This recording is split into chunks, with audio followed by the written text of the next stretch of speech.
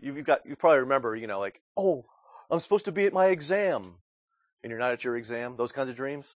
Well, for me, usually it takes the form of a room full of people waiting to hear a sermon, and we can't get the sound system to work. Something like that. Last night it was very different because I was ready, and there were two people there.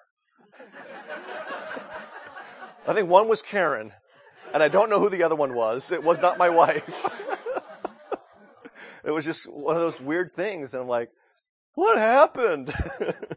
And it should have clued me into the fact that this morning was going to be one of those mornings, because I forgot my liturgy stuff with all my notes and everything. But fortunately, I did not forget my sermon. So I don't have to fly back. And Genesis 23. Let's hear God's word. Sarah lived 127 years. These were the years of the life of Sarah. And Sarah died at Kiriath Arba, that is, Hebron, in the land of Canaan. And Abraham went in to mourn for Sarah and to weep for her. And Abraham rose up from before his dead and said to the Hittites, I am a sojourner and a foreigner among you. Give me property among you for a burying place, that I may bury my dead out of my sight. The Hittites answered, Abraham, hear us, my lord. You are a prince of God among us. Bury your dead with the choicest of our tombs.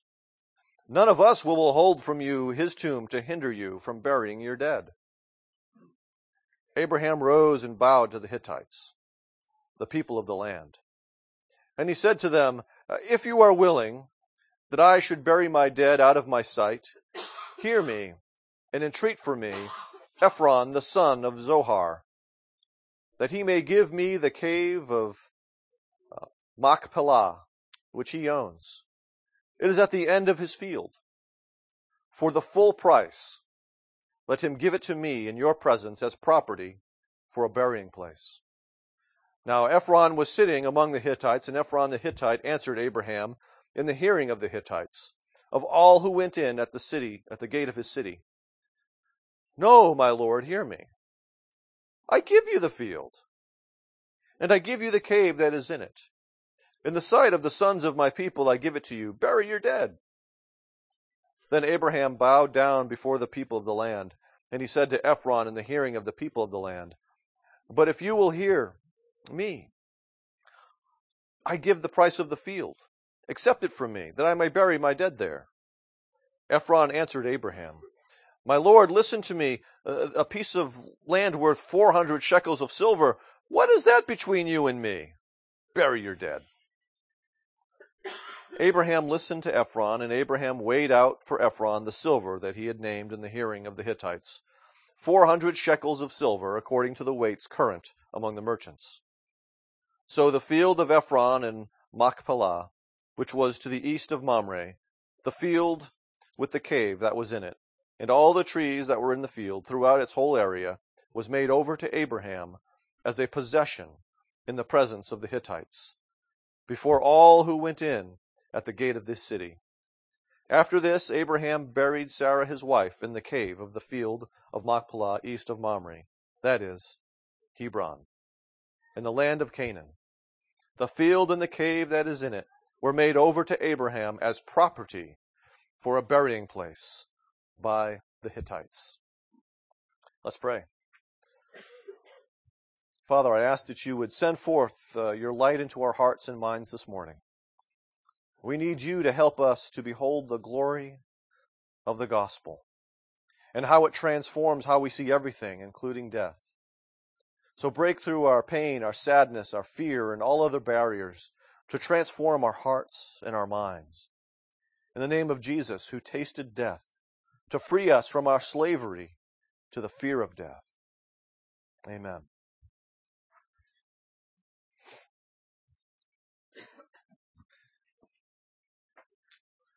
Some people have said that space is the final frontier.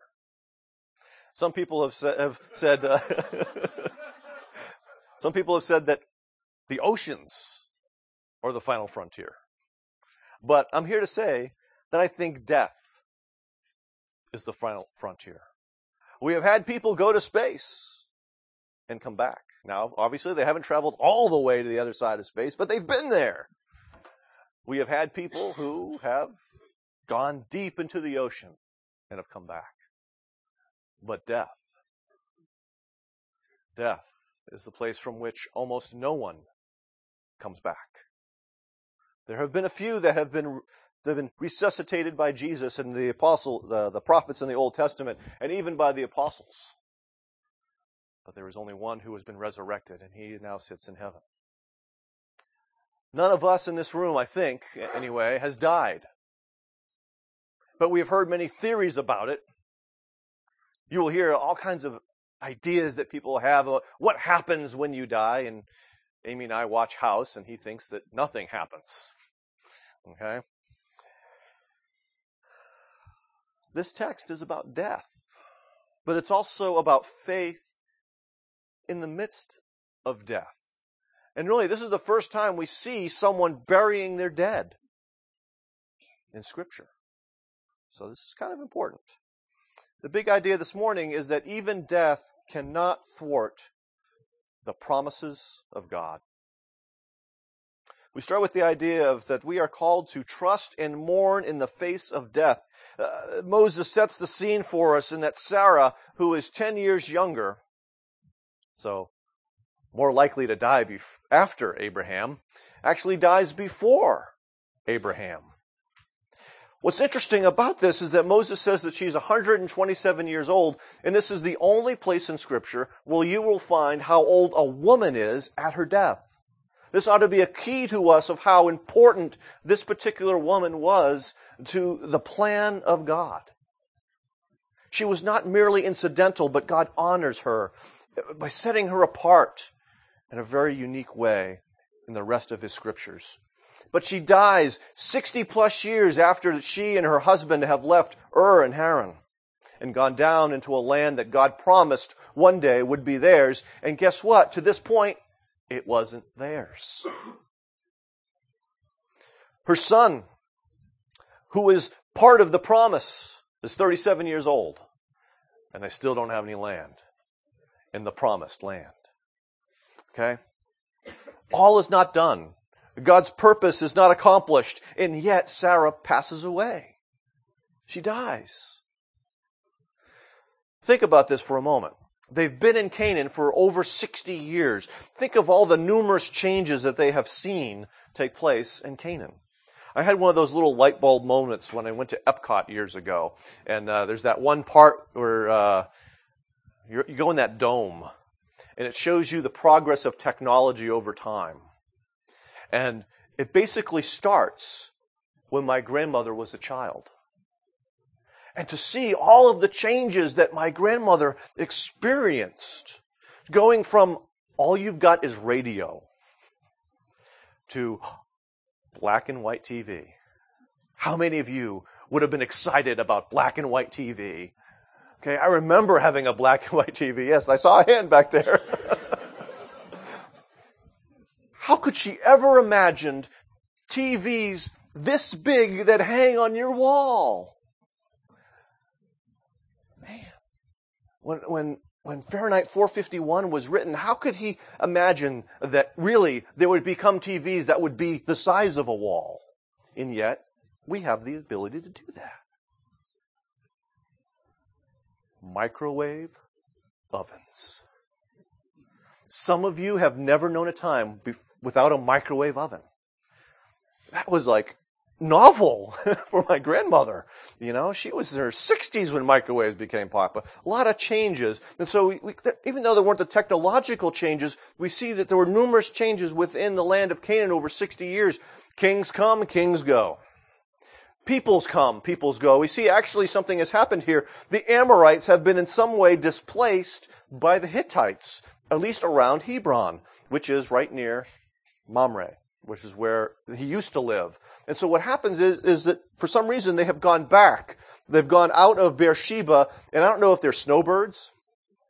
It's possible because Hebron was higher elevation. It was very fertile, and so they could have brought the herds up there in the summer, so they had plenty to eat, and then brought them back down to winter, down by Beersheba, which was the gateway of the desert. Probably did this. Okay?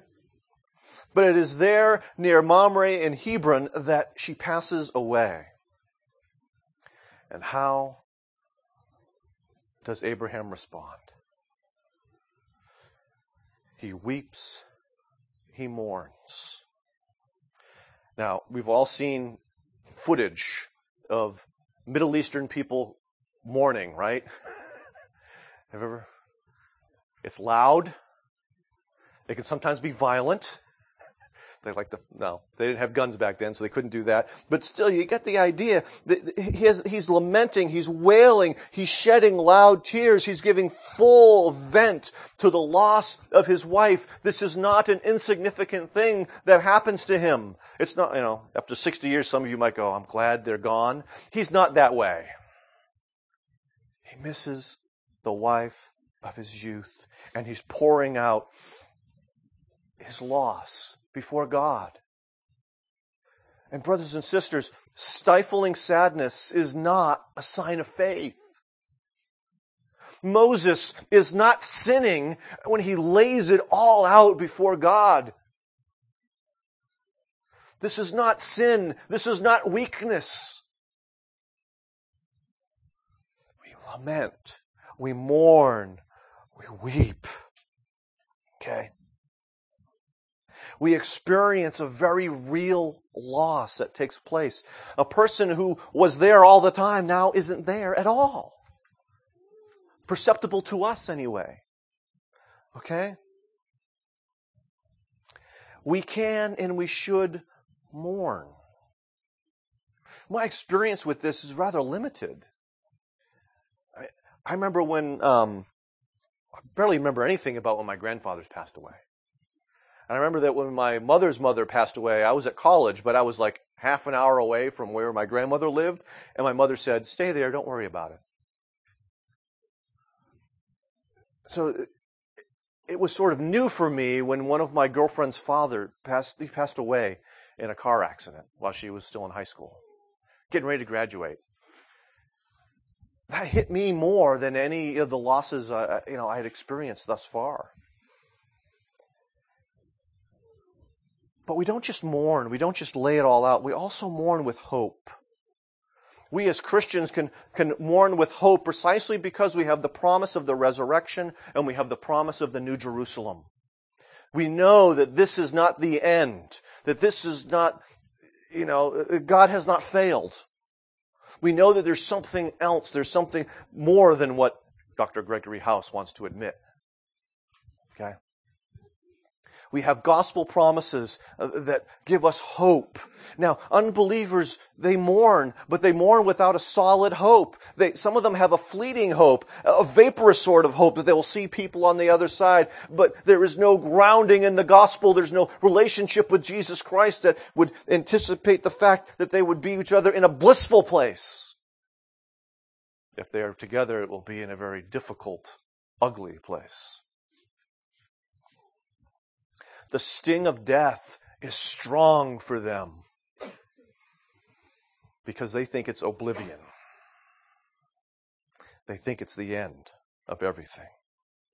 But for us, the gospel ought to produce trust. We ought to see that God is faithful to His promise to save all who believe. And so we know that from places like Psalm 116, the death of His saints is precious in His sight, and that He welcomes His saints into His presence because of the blood of Jesus Christ, that they're not just sitting somewhere, but they behold Him as they await the resurrection.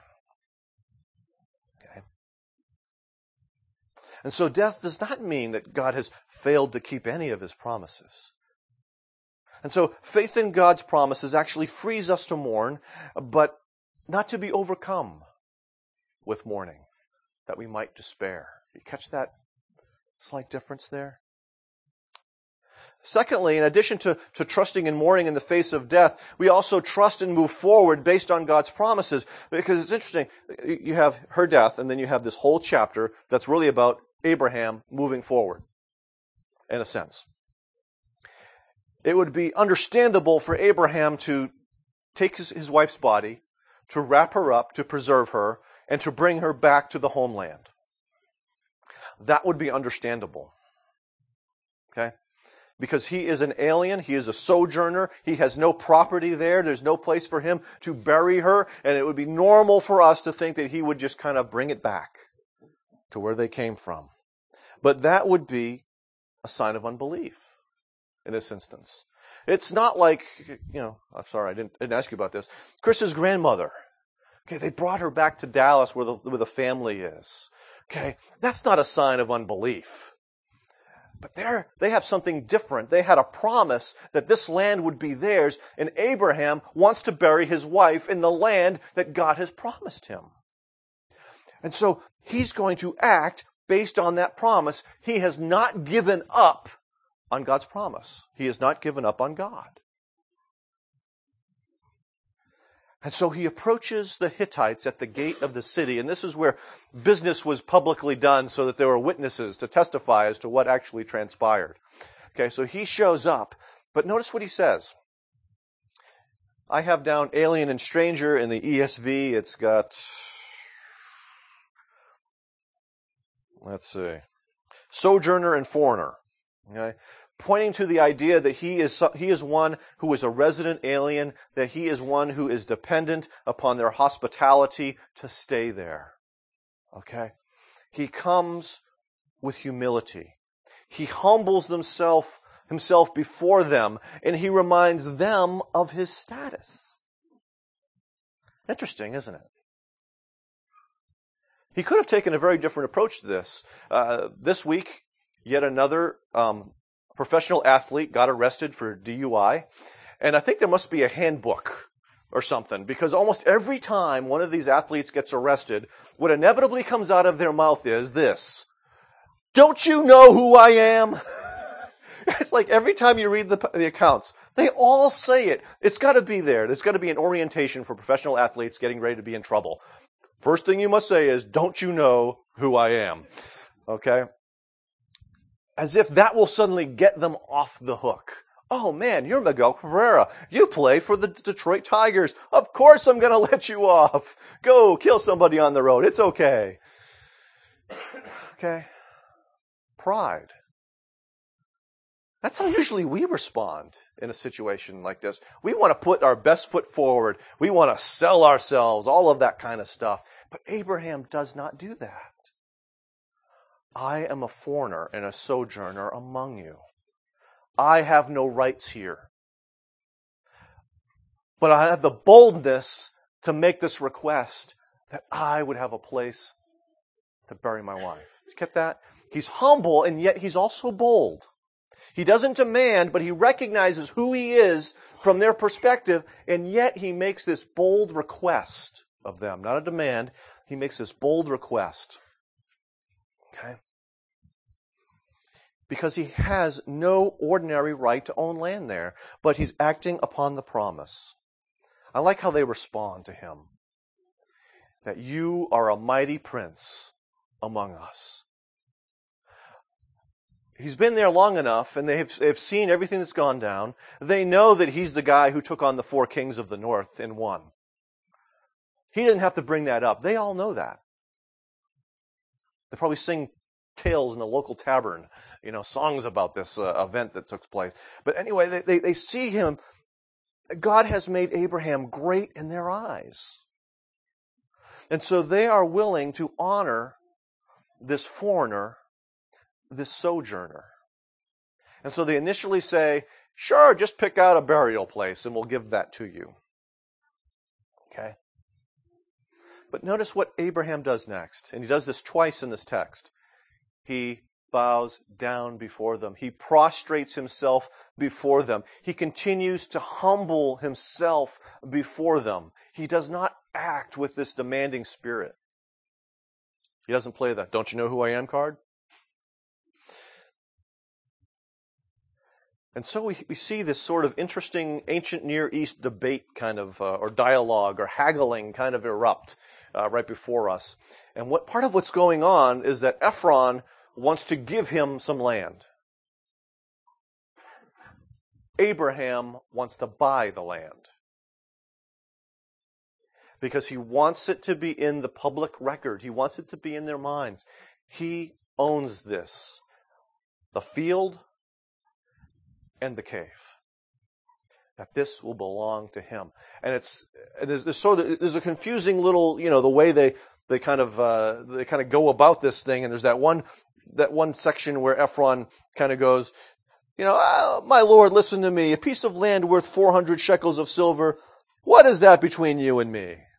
Go bury your dead. He's almost sounding like, I don't care about the 400, but it's my price is 400. Wink, wink. Nod, nod. Nudge, nudge. Okay? Abraham doesn't quibble. Now, all the commentators, for some reason, are saying that he basically overpays. He refuses to negotiate and lower the price. He is not trying to get this on the cheap. He overpays to get a piece of land to bury his wife.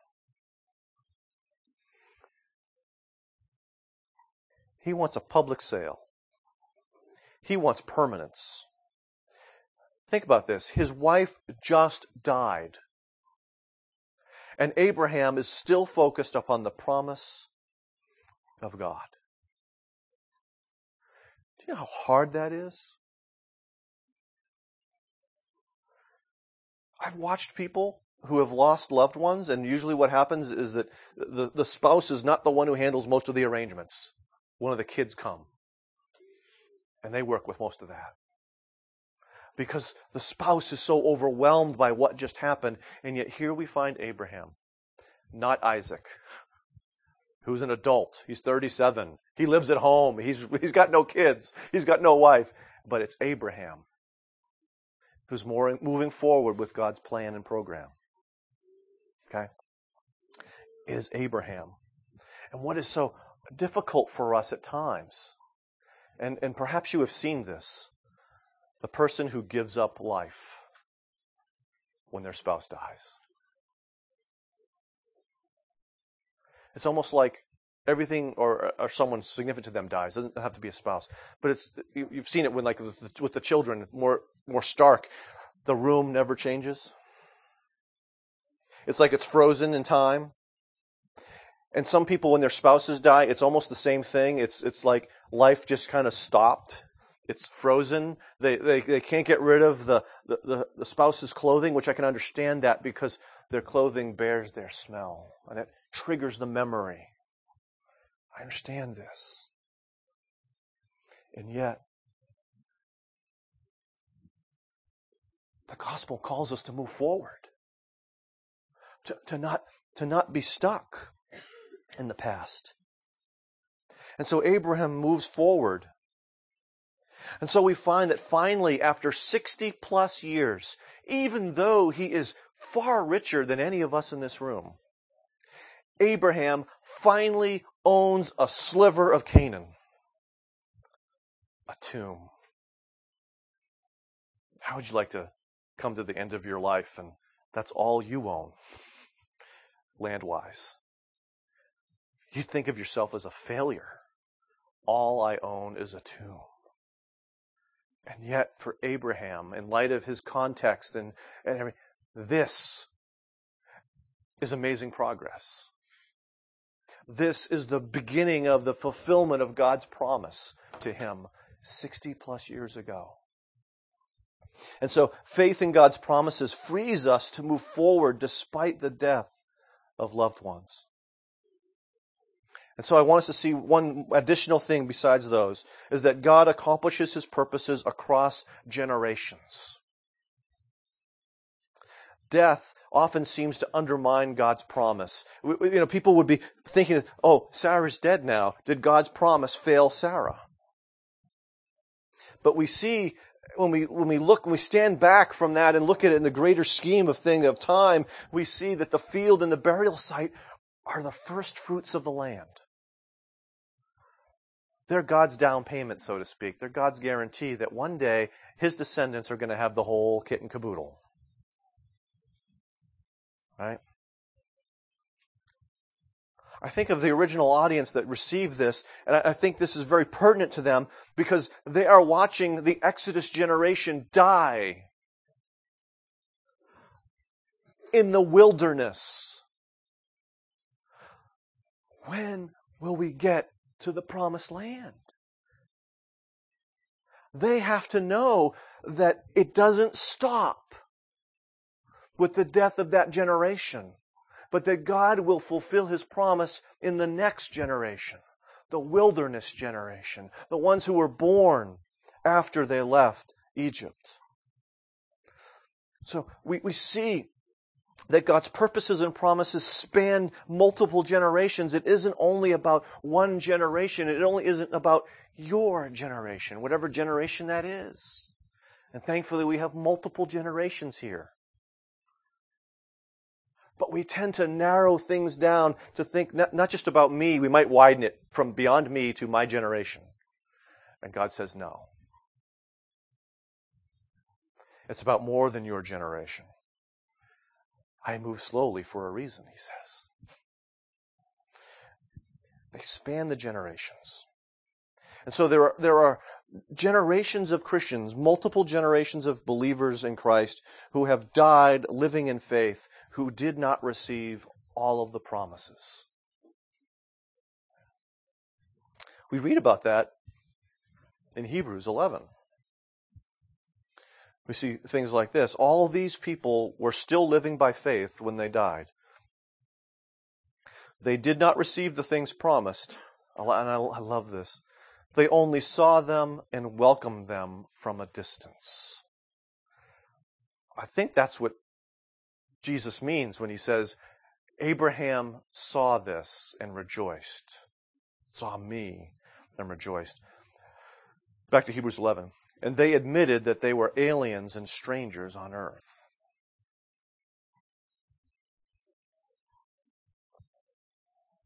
God wasn't done. There's still a process that's going on. And so we see that, like Abraham and Sarah, we too should welcome those promised things from a distance. We need to look and see them and anticipate them and long for them and pray for them and work toward them. But remember, God is not unconcerned. Just as we welcome the promised things, He welcomes His saints into their eternal rest. What do we see in the glimpses of heaven that we find in the book of Revelation? We don't see God and angels alone. We see God and angels and a multitude of people from every tribe, every tongue, every language. We see some of the fruit of that multi-generational promise taking place. We see people there awaiting the resurrection, but still worshiping God, their Redeemer, their Savior. But there's something else that we see in Hebrews 11. We see this at the very end of the chapter. God had planned something better for us so that, it's talking about the covenant, the new covenant, only together with us could they be made perfect or complete. You catch with that. Though they are in the presence of Christ, there's an incompleteness about them that is directly tied to the fact that the rest of the elect are not there yet. Their enjoyment of heaven is not full as it could possibly be. It's full, but it's not overflowing yet because not everyone is there yet. And that's what we will one day experience if Christ tarries. We will be there, but we'll be waiting for the next generation to come in, or possibly numerous generations to come in. He has something better for us. The long-gone saints' hope is not complete without us. And our hope is not complete without them and without those who come after us. So death ought to make us to long for the better country. The city whose architect and builder is God himself. The new Jerusalem which will come down from the heavens and be on the new earth, the renewed earth. But it's not just that. Death ought to remind us that we need to pass this hope on to other generations. They need that hope. They need that truth. They need to know that there is a Redeemer. It doesn't stop with us. It must keep going on until the time when Jesus returns. So, to wrap this up, death reminds us that God's purposes take time. I don't know why. He decided to do it that way. But his promises are far greater than our paltry agendas. Touched by the death of a loved one, the gospel frees us to mourn hopefully and to move forward with our lives. Anticipating death drives home God's transgenerational purposes, which ought to free us from the smallness of the now and in the me. So, I guess I wonder, are you working on something big? Or are you still focused on the now and the me? Let's pray. Father, we thank you that we belong to a long line of believers that spans thousands of years into the past. And from our perspective, untold, unseen, unknown years into the future. But we're grateful that it's known to you. We thank you that we are a part of this bigger plan, this greater plan. We thank you that they are only complete with us and that we are only complete with them. So give us hearts that are shaped by this bigger, better plan, so that we're committed to a multi-ethnic and multi-generational ministry. Set our hearts on that amazing multitude that worships around your throne. We ask this in the name of Jesus, the Lamb of God who purchased people from every tribe, every nation, every tongue, every language, to be priests before you. Amen.